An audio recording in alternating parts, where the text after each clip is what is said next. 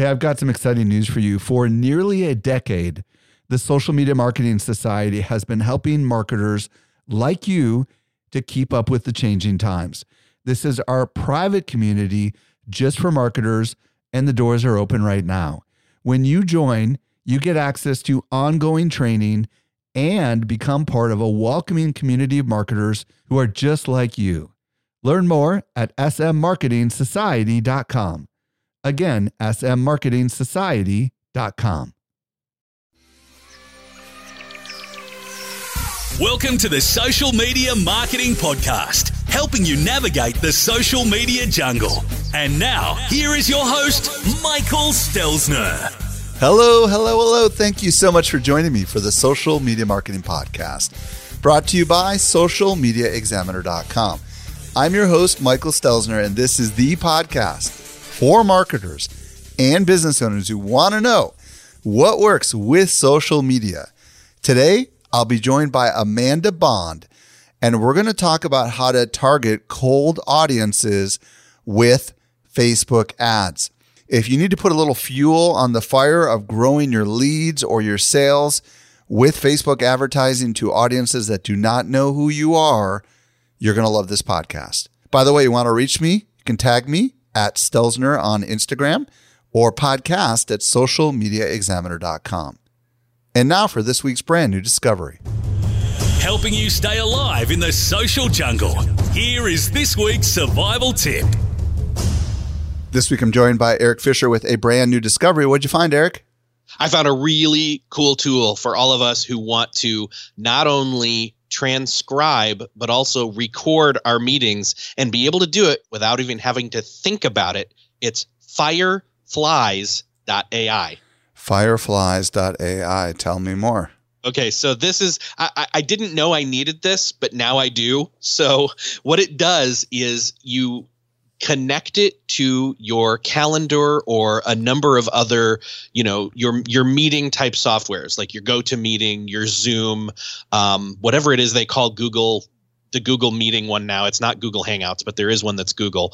And you connect it to that, and then you give Fireflies permission.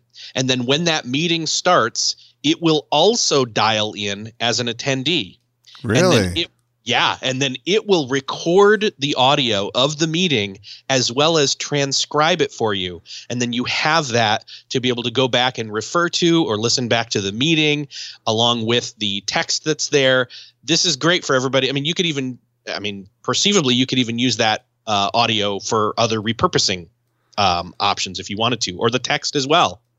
So, okay, I guess the first question is, how do they spell fireflies? Is it strange or is it what? It's literally fireflies, but I keep reading it wrong and wanting to say fire files because that would almost make more sense for this service. But so it's FLIES instead of F. Yeah. Okay, yeah, got it. And then so obviously it costs money. It must, right? How's that work? It does. So, but the cool thing is, and I tried to figure out how to get around this, but there's, it's a good thing for us, is that the free option basically is great. I mean, the free option gives you unlimited meetings, unlimited transcribing. You have a 60-minute limit on the meetings. So there's your cap there. And then there's one other cap, which is it'll only store and allow you to search the calls for up to 30 days. So you have a window of 30 days to be able to access the call, and then, it goes away.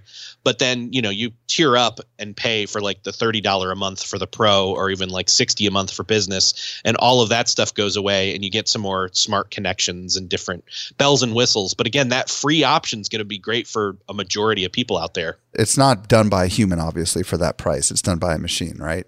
Right. Yeah. It's how accurate is it? I mean, and is it easy to play back the audio and look at the recording at the same time? Do you know? Oh, yeah. I mean, it goes in tandem. I mean, you press play, and then it has a little highlighter that is showing which word is being spoken at which time. Huh. And it's fairly accurate. And wow. Again, I may have been tricked into some of the accuracy. I don't know, because I was hearing it as well as seeing it. Right. But again, I couldn't really distinguish very many mistakes at all. So, and I would imagine you can download a document for yourself if you want to. Is that right? Yeah, I believe that was the case. So it was pretty interesting. Wow. Very cool. So where do we find this thing? Yeah, so you can find it again at, it is a different spelling of the word Firefly. It's fireflies.ai. So that's FIREFLIES.ai. Awesome. Thank you so much, Eric, for bringing us that find. You're welcome. I was recently at Social Media Marketing World, and I had a chance to connect with some of our best customers. A lot of them listen to our podcast, just like you do. Not everyone knows what I'm about to share with you. We do something special here at Social Media Examiner. The best of the guests that you hear on the Social Media Marketing Podcast not only teach at our conference, but they're also part of our secret society called the Social Media Marketing Society. Each month, our top tier guests who have been on my show are invited to train inside our society for an exclusive group of marketers who are just like you. The training is designed to help you go from being a passive consumer of content to a marketer who is in active learning mode. So if you're ready to make real progress with your marketing, you're a perfect fit for the Social Media Marketing Society. Join us by visiting smmarketingsociety.com. We've got a really big sale that is ending very soon, so don't delay. Again, visit smmarketingsociety.com and join today. And now for my interview with Amanda Bond. Helping you to simplify your social safari. Here is this week's expert guide.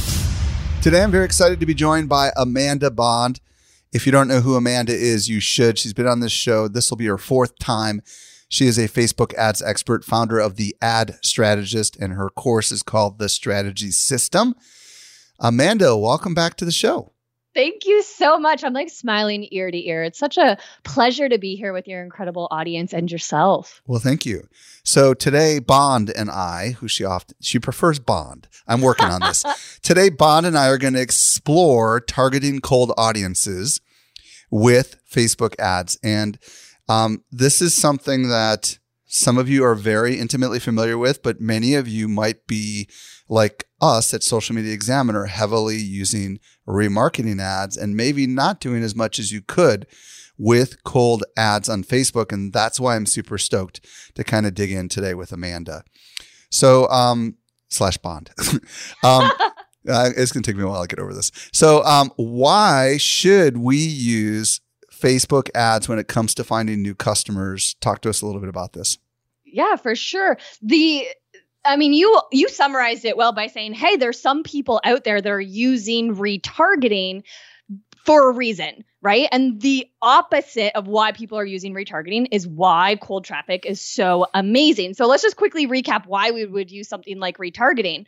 Okay, these people are coming into your world from different areas. They might be coming from Pinterest over to your blog, or you might write for other outlets or be on podcasts, and people are visiting your website or going from social media over to your sales page or your store.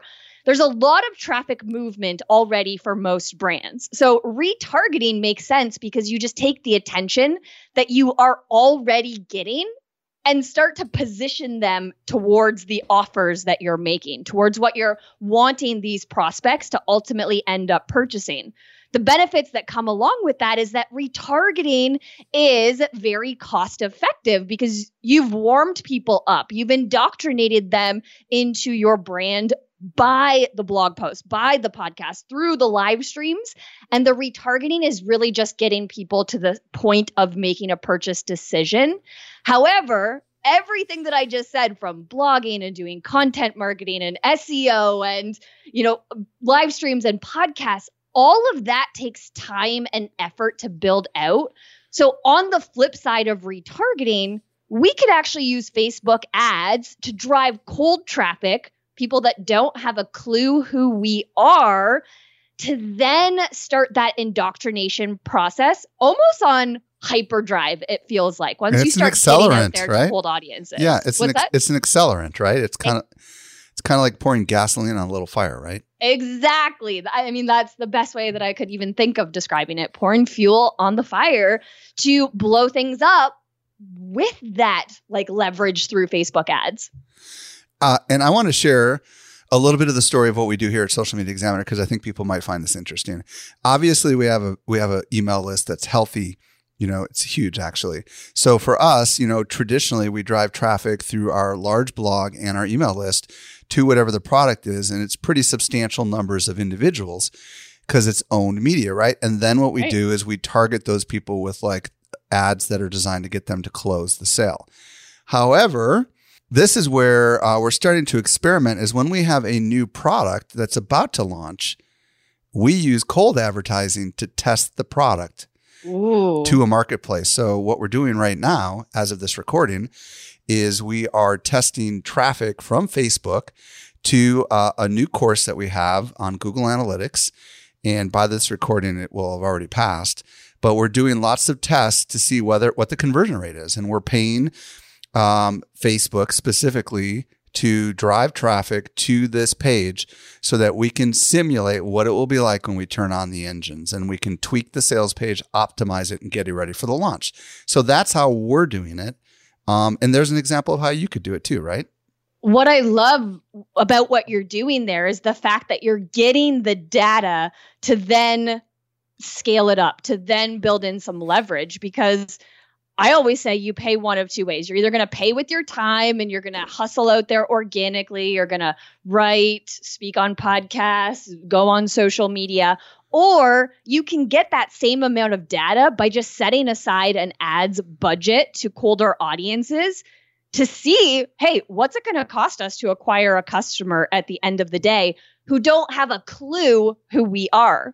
If you know that number, that gives you more of an indication of your ability to acquire more and more and more and more and more customers at the end of the day than just being like, hey, this audience that we've already spent so much time and attention warming up, like getting them to convert is going to be much cheaper in the long run. So I love what you guys are doing, Mike, in terms of testing those cold audiences to really understand that cost per acquisition. Yeah, because then the hypothesis is if we can calculate a conversion rate to a cold audience and we can hypothesize that a warm audience might convert at a higher rate, then we know we're set up for success, right? And that's just the way we do it. And it's, we typically only do it for a couple of weeks in preparation for the actual, launch. But there are businesses out there, plenty of you who are listening right now, who do not have a podcast, do not have a blog, do not have an email list, do not have a big organic following. And that's where you need to pay attention to what we're going to be talking about today. Right, Amanda? Yeah, definitely. I'm a big believer at that stage when you're a smaller business or a smaller brand and you don't have all of those assets that are currently bringing attention. From what I know to be true in my own experience and what we've seen with clients and through the consulting that we do, is that by going and doing the things organically to understand your audience more intimately, all of those organic efforts to create that warm audience are only going to help you to be more successful with your cold traffic ads in the future. Cool. You know what I mean? Like if you put a page post out on your Facebook page and it gets crickets with the audience that you're already building, it's going to get crickets when you try and go out to a cold audience. So there is a time to test it your way, like at Social Media Examiner with this new product. And there is a time to flip the equation and be like, all right, how can we test it with our warm audiences first to then see, hey, does this product even have any legs? Right. And that's usually a younger business per se. Let's call it that. Right. Well, I like that. So let's assume for the sake of the conversation that we are using cold ads to try to promote or sell a product, because I think that's what most of the marketers, I think, at least from my perspective, would be very interested in. So let's assume, I don't know, I don't really care what company it is, but like the key, I think the first question I will want to ask is like, hey, there's billions of people on Facebook. How do I determine who I should target with my cold ads? I know you have a lot to say on this, so kind of guide us, if you will.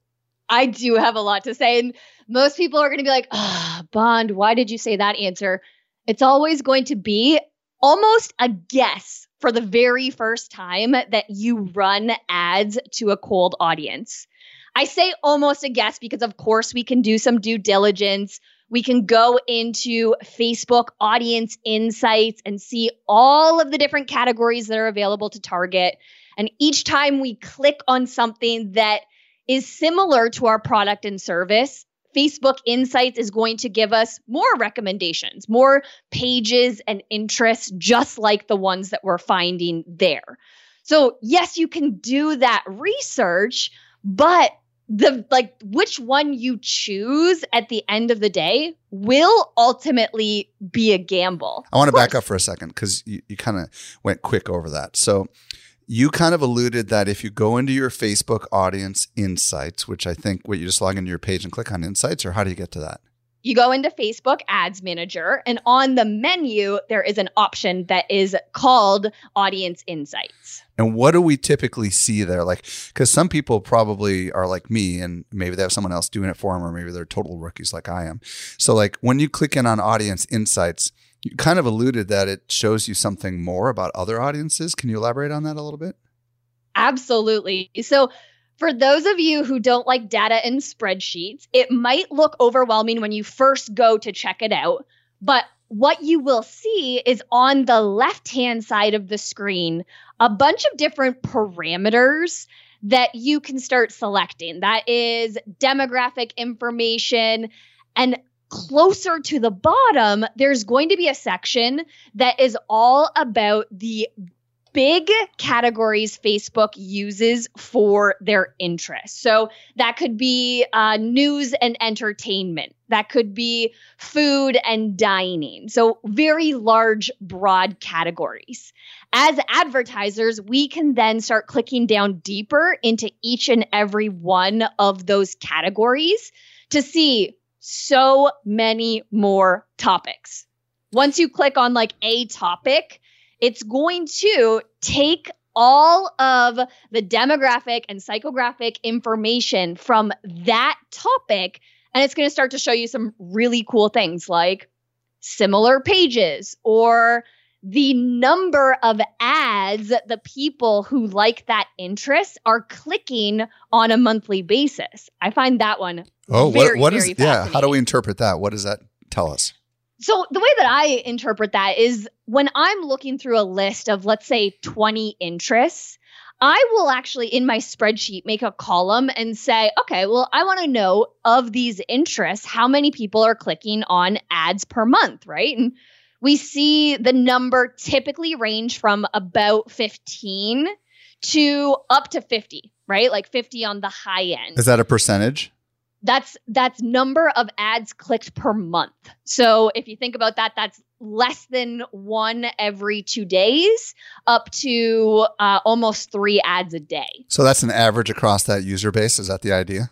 Yeah, exactly. So like anyone who has that interest on their profile based on whatever their actions are on and off Facebook, whatever third-party data they are or aren't getting, anyone in that group of interest, they're taking that broad average and saying, hey, these users are clicking less or more than other interests. So I find that fascinating.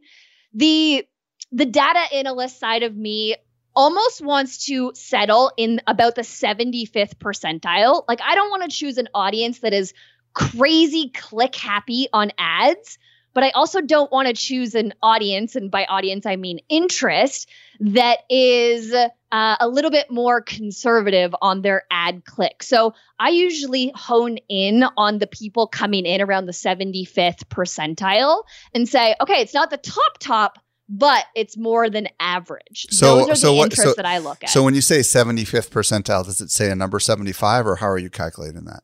So I would go and put it into my spreadsheet. I would look at 20 different interests. I would manually write in the number. It might be like 47, 32. Find and then sort them. Oh, right? And look at the range and then find something that's like near the top, but not all the way at the top. Is that what I'm hearing you say? Exactly. So sort them in like descending order and then look into like that 15, 16, 17, actually from like 13 to 17, those would be the ideal ones that I would get started with. And is it because they tend to be a little more economical, Or is it not necessarily, is it just been from your experience that you found they tend to convert better? It's just been from my experience, because sometimes those ones at the top, they're questionable. We'll say they're a little bit spammy in terms of what the interest might be. It might be too broad. So for example, an entrepreneur magazine, you might think that the audience would be perfect if you sell B2B. However, one thing that Entrepreneur is known for is having some kind of clickbaity headlines, which then just stirs discussion.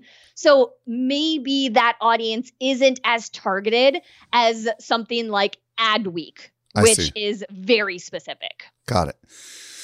Okay, so you were saying that you go into Audience Insights and you start clicking down, and as you click down, it reveals categories, right? So, for example, I would imagine there must be some sort of business category, and underneath that must be every conceivable. And then there's probably a marketing category and something underneath that. Is that what I'm hearing you say? Exactly. And so it just gets deeper and deeper. I think it goes about, off the top of my head, about 4 or 5 levels deep to get those broad topics. And then once you click on a broad topic, that's where it starts suggesting other pages that have similar affinity to that topic. Do you recommend then that we do choose these kinds of topics like digital marketer or social media marketer? Or, I mean, I know those are some of the topics because I'm pretty confident we have targeted those before. Yeah, exactly. That's what you would do. So this kind of starting realm, you look at as much data as possible in these interest categories. You mark them down in your spreadsheet. You see what ads they're looking at. You see kind of their social economic status that that Facebook provides to you within Audience Insights. Then you get like this general ranking. Here's where I would recommend taking the research off of Facebook, not necessarily off of Facebook. Let's say onto Instagram. This would be the next recommendation that I have. You're going to take these like top 20 interests, or you might only have 10 at this time, and go over to Instagram, where you're going to search for the profile of these top 10 listed interests that you have already. And then once you go search the profile, you're going to click to follow them. And once you follow them, Instagram does this beautiful thing where it recommends other people exactly similar to that profile that you might not have thought of that could be a Facebook interest as well. So give me an example of how one of those search queries might work, just so I can track what you're saying there. Yeah. Okay. So let's say you have a baby pacifier that is revolutionary. So the first thing you're going to do is go into Audience Insights. You're going to go down into the baby categories, really start to get the demographics of the mothers or the parents that would be purchasing. Get about 10 different interests based on how those people are responding to ads and their demographic makeup, and then take each one of those 10 interests that you come up with, and let's say Scary Mommy. That's a blogger brand in the mom world. Scary Mommy is one of those interests. You're going to go over onto Instagram, search for their URL, give them a quick follow, which you could always unfollow if you don't want to stay following that person. And once you click follow, it's going to start recommending other similar brands to Scary Mommy. Okay, so just to be clear then, when you dig down into the interests, sometimes the interests are not broad category phrases. Sometimes they're names of companies or names of bloggers or whatever. Am I right? Exactly. For example, Social Media Examiner is a Facebook interest. Okay, so getting back to the interest, does it tell you how big the audience is, or is there a way to figure that out? It does tell you how big the audience is inside of both like the Insights tab and when you go to set up an ad itself. So when you're entering in that targeting information into your ad sets, when you go say, hey, I'm going to target this interest, it will show you the size of that audience at that time. Should we be concerned if the audience is too large or too small? This is such a hot button topic because every single Facebook advertiser will tell you a different answer.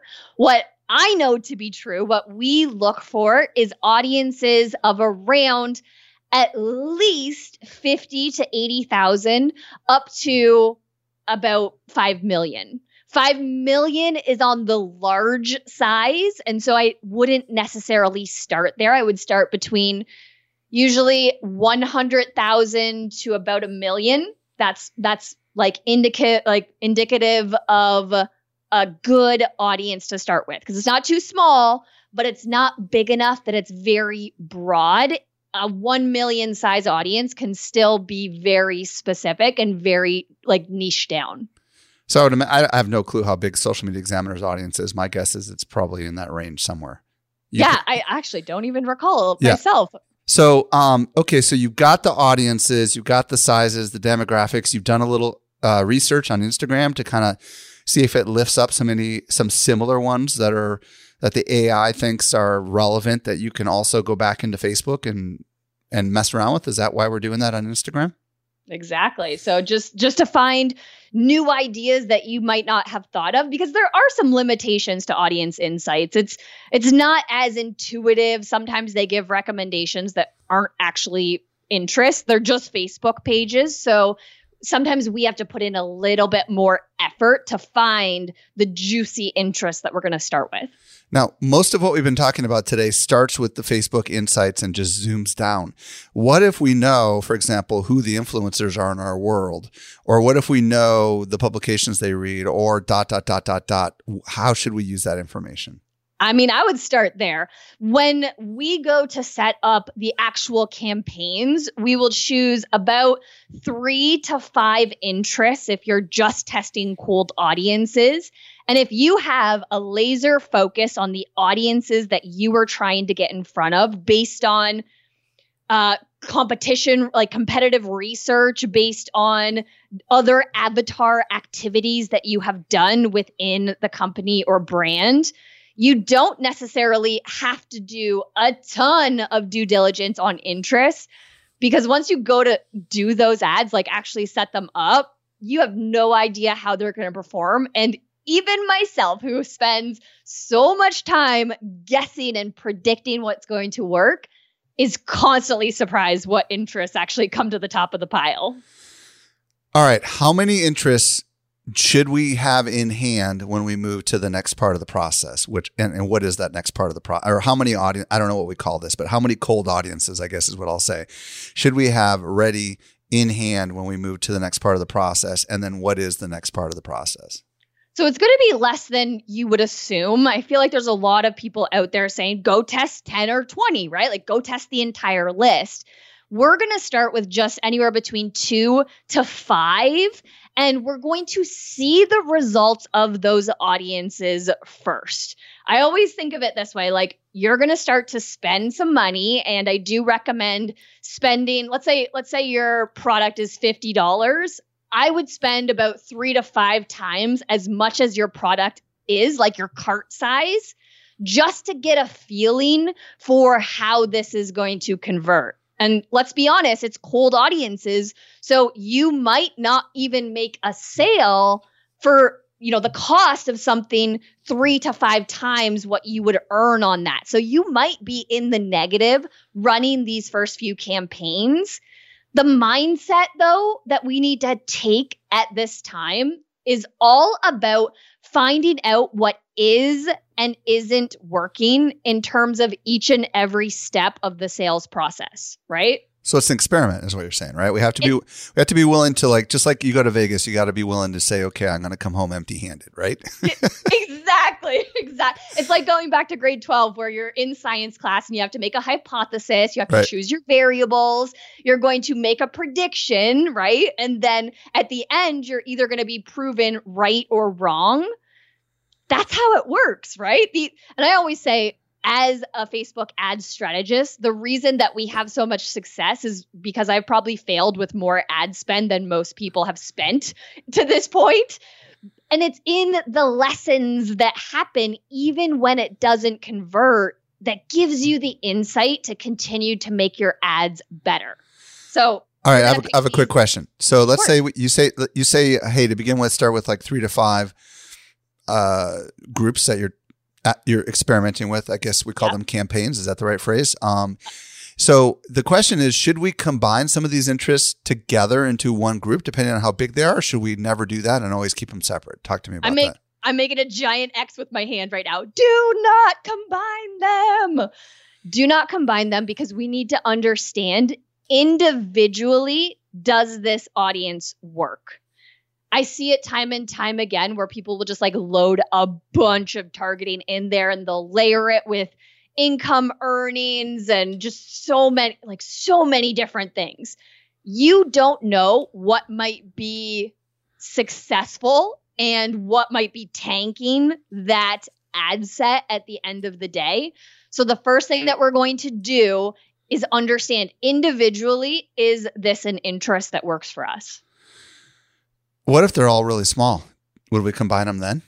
No, that's why we choose something that's between the 50,000 to 80,000. You might only run them for $5 a day for the next 5 days. Got it. But at least you understand, okay, now if that works, I can group it together in the future, but don't group until you know that one performs. Cool. All right. So we've got 3 groups, let's say. And you recommended take the dollar amount and multiply it by 3, whatever the retail price is for your testing. What are we measuring exactly? Everything. Can that be the answer? We are looking at everything from the ad itself. Okay. What was our click-through rate? How many clicks did we get? What was the cost of those clicks? And the data that is telling you is the audience that you're targeting. How are they resonating with that ad? If your click-through rate is below a 1.5, that's usually an indicator that your audience isn't matching up with the message that you are putting in front of them. Strong ads, you'll see a 1.5 and above. Just to clarify, this is for newsfeed ads and doesn't include right-hand column. Right-hand column is just naturally clicked less, but the CPM, the cost to deliver those ads, is much lower as well to make up for that. So don't worry about your click-through rate over on right-hand column. So what I'm hearing you say is that we shouldn't do all placements in the beginning when we're testing, maybe just do the newsfeed? You can still do all placements if you choose to. I personally like to split them up to optimize them a little bit more. Instagram stories, for example, is a vertical, while newsfeed might be a horizontal or even a square. And then your right-hand column might be a rectangle. So I personally like splitting them up. However, if you don't split them up and you just choose all placements, you can always go and look in Ads Manager where you see all of the results of your campaigns and look at the breakdown. They'll let you split it up based on placement to understand the click-through rate for each and every placement on Facebook, Instagram, Messenger, all the placements. All right, next question. Wait, because we weren't done with numbers. That's just the ad. We also have to measure every single thing that's happening once people click, right? So this is the number of people landing on the page to the number of people opting in. If there is... Okay, perfect. So don't just click, don't just track the clicks, and don't just track the conversions is what I'm hearing you say. Track both, right? Exactly. All the way through. Time on site, everything, right? Everything. Now, I have a question related to this. So when I said next question, I didn't mean we're going. So the ad itself. My intuition tells me we should run our best ad to all these audiences rather than a different ad to each of these audiences so that we can rule out that it's the ad. But I don't know. Tell me if I'm right or wrong. Can you say that in a different way? You're saying... Okay, so like we have 3 audiences. In my world, as also an analyst, I would want the exact same ad to be run to all 3 audiences to rule the ad out as what could be or could be not hurting the audience, right? So the alternative would be to customize the one ad to each audience, but then you don't know whether it's the audience or the ad. Does that make sense? Complete sense. This is going back to our scientific experiment. You can't have too many variables or else you're not, you won't understand what is or isn't working within that experiment. So absolutely agree. Isolate what you are testing. And with cold audiences, we're going to start by testing our actual audiences themselves. Once we know what audiences are starting to perform, then we can test our creatives. That's why I always say start with the warm audiences so you can find out like what was the creative that performed extremely well with those warm audiences for less and resulted in sales. Take those highest performing ones and bring them out to the cold audiences. Yeah, and what we do is, because we have copywriters on staff, is we take what we think is our best ad, and then what we do is we're targeting it to all these different audiences to try to find the audience that we believe is the winner, which we're going to get to in a little bit, and then we start running variations on those ads. But one of the things I want to talk through a little bit is, what do we do if we get a lot of clicks but we don't get a lot of sales? Should we give up on it right away, or should we let it run a little longer? What are your thoughts? Or conversions, or whatever our conversion goal is, I mean, my thoughts are yes, keep it running as long as people have made it all the way through the process. The sales cycle for some people might take a month. I see. And after a week, their ads aren't performing. Well, it's like, that's not a fair fight because you have to wait a month to actually see the ROI of that ad. What's your thoughts on attribution windows when it comes to ads? Should they be 7 days, 1 day? What do you think? Specifically for the cold ads. Yeah, the attribution should be what your sales cycle is. Got it. That's the easiest way to look at it. If it takes me 7 days to make the offer in my email sequence, your attribution window has to be at least 7 days. And based on data in our own company, we have people opt in to learn more about our program, which then we continue sending them content for 12 weeks. And we get conversions every single one of those 12 weeks because we're staying top of mind, even though we're not selling in the nurture sequence afterwards. So I would even say our attribution period is longer than the 28 days that Facebook gives us. So we just keep it at 28 days click, 1 day view. I wish it could be 0 days view, but it is what it is. Okay, let's talk about we've got some winners, right? And presumably what we mean by winners is we've got someone at a cost per acquisition that's within our goal, right? What do we do then? Like, let's say we found an audience that's converting at or below our goal. Yep. And obviously we've been running tests, right? And we haven't put a lot of money into it yet. What's the next step? The next step is to continue with the audiences that you have. So if those audiences are working and your frequency isn't something insane like 9 yet, any frequency that is still below a 3, our data proves that you can still have profitable ROI, even though they're seeing the ad multiple times. So we'll keep ads running up to a frequency of 3. So interest, right? Like an ad set. Can you cap that in the ad, or is that a manual thing where you can't say don't show it beyond the third time? You can only cap it if you're doing a reach ad, but there's some nuances there. If you tell Facebook, I just want reach, they're not going to optimize and go find the people most likely to convert to leads or most likely to purchase. Okay. So watch for something that's more than 3 and not converting is what I'm hearing you say. Actually, I'm going to call myself out on there. I think with their new parameters, you can put like filters and parameters onto your ads.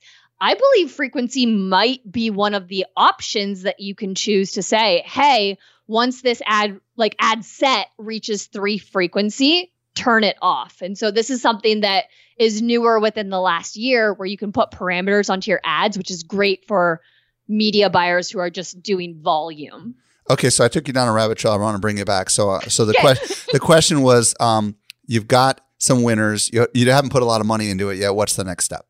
Okay, so once you find out, hey, do we have a little bit more frequency left and it's working? If they're a large enough audience, we're going to duplicate the interests that are working to speed up your exposure to them. So let's say you have an interest and you're doing $50 a day, but it is a 2 million person audience. So it's going to take you a month and a half to serve up impressions to all those people.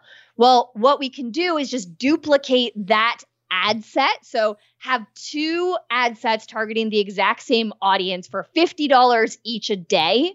And the reason that you would do that is to generate some more ROI from that audience that is working without going up by 20%. Like without doing okay, we're at 50, let's tweak the budget today and go 20% more with this interest.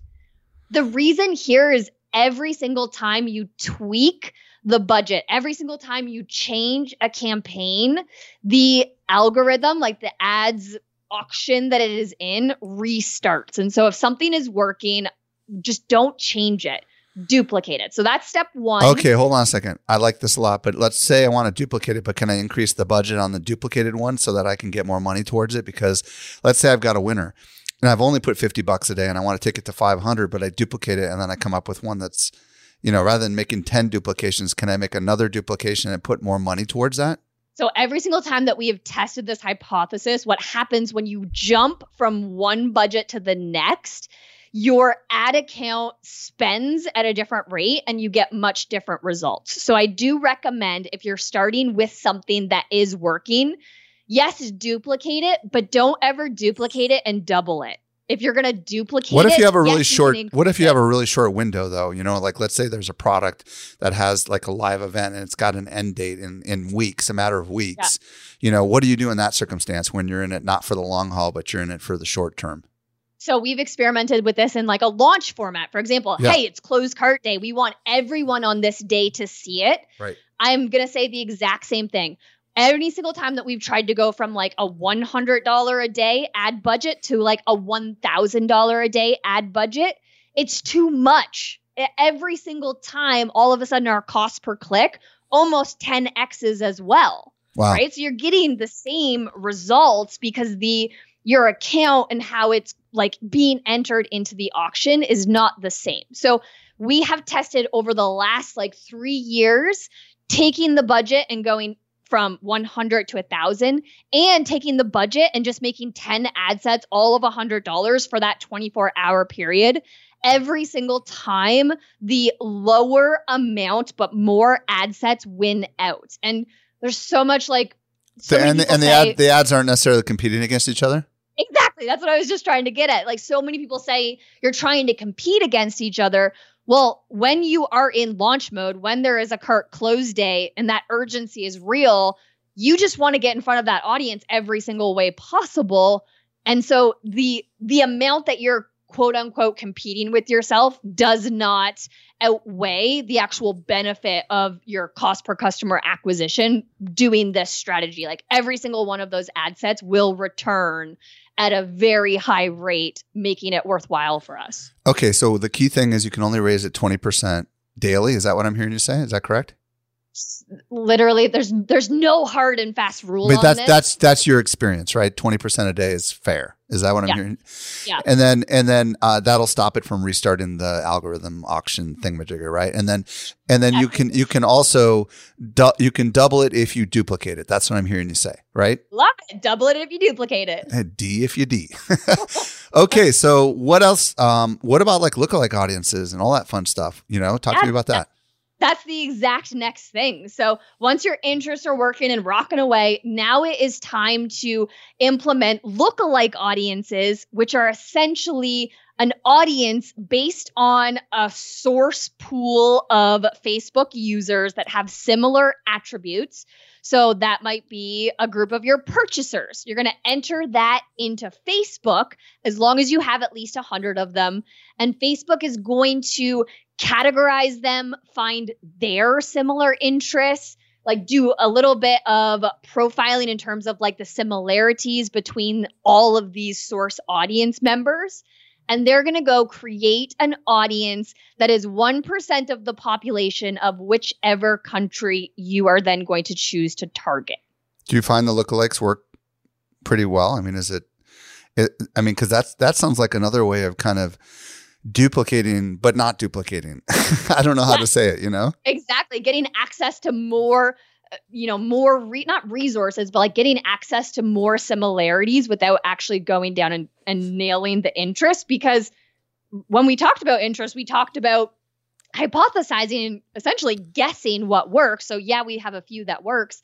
Let's give Facebook, with its crazy powerful algorithm, some information. They're going to then synthesize that and spit you out an audience that is just as, if not more, targeted than your interests. I wouldn't have said this probably 2 years ago. Like lookalikes were meh. They sometimes worked, but they didn't. these days, the power of lookalikes, I'm just finding that they are working sometimes better than interests. The only reason we don't start with lookalikes is that they are very broad. And so when you start with an interest, you're niching down in a way that you're like, okay, I know that this product that I'm selling is ideal for these people in the interest. Okay, are they purchasing? Are they clicking through? Are they converting? If we have the answers to those and it's all positive, like, yep, we're making sales. Yep, $1 in is $10 out. That's when you can confidently go over to lookalike audiences and say, hey, these 1,000 people that have bought our product, Facebook, go find us 1 million more people that have these similar attributes in whatever the country is that we're trying to target. All right. Last question is decay or ongoing analysis. I mean, I know these things, they don't work forever. They eventually run out of steam, right? So what should we be doing to make sure that we're, getting something? I don't know. What kind of analysis should we be doing ongoing, if you will?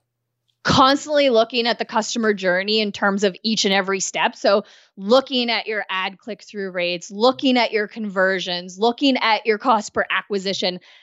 From a business standpoint, that needs to be done constantly so that you can understand what's happening. And as you're changing cold audiences on the front end, how that's changing the conversion rate and the revenue output on the back end. So, there is the way that we make it more set it and forget it is that we refresh our creative to grow our warm custom audiences. So taking these cold audiences and putting some videos in front of them, putting some engaging content in front of them first, so that once they watch at least 3 seconds of that video or click like or swipe a carousel on a Facebook ad, then they're going to be retargetable in those warm custom audiences so that you can stay top of mind and get in front of them over and over again. So if you're doing cold audience targeting at scale, you will constantly be having to find new interests, new lookalikes. And my favorite is when something converts like gangbusters, just choosing a country, choosing, maybe it's geared towards, let's go back to that pacifier example that we were talking about, targeting scary mommy. Maybe you find that 90% of your purchasers are female. So you're going to choose females in the United States between X ages based on your customer data and just go broad. Add zero interest, zero lookalikes, and let the Facebook algorithm, and it's so powerful, like glory, find your customers for you. Well, very cool. Amanda, this has been exceptionally valuable. I would love you to tell everyone who's listening where they can discover more about you and everything that you've got going on. Oh my gosh. Well, I would love for you guys to come hang out on the Facebook page. You can find that at facebook.com/The Ad Strategist, or come on over and visit us at our website at theadstrategist.com/SME. Thank you, Amanda Bond, so much. We'll catch you next time. Hey, before I tell you where to get the show notes, did you enjoy this podcast episode? Do you enjoy this podcast in general? I would love it if you would consider giving me a rating and a review at socialmediaexaminer.com/Apple. Now, you can also, if you're listening on an iOS device with the podcast app by Apple, I think you can just scroll up and click review. Not sure exactly I'm 100% right on that, but I'm pretty close to accurate, I think.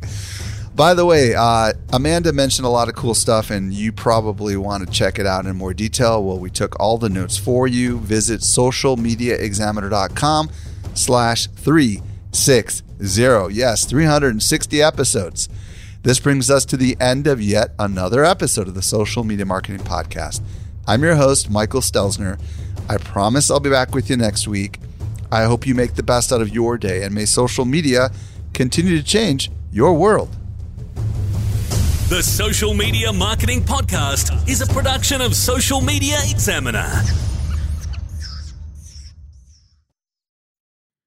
Hey, just a quick reminder, join the Social Media Marketing Society today and level up your marketing for your company or your clients. Visit smmarketingsociety.com to find out more.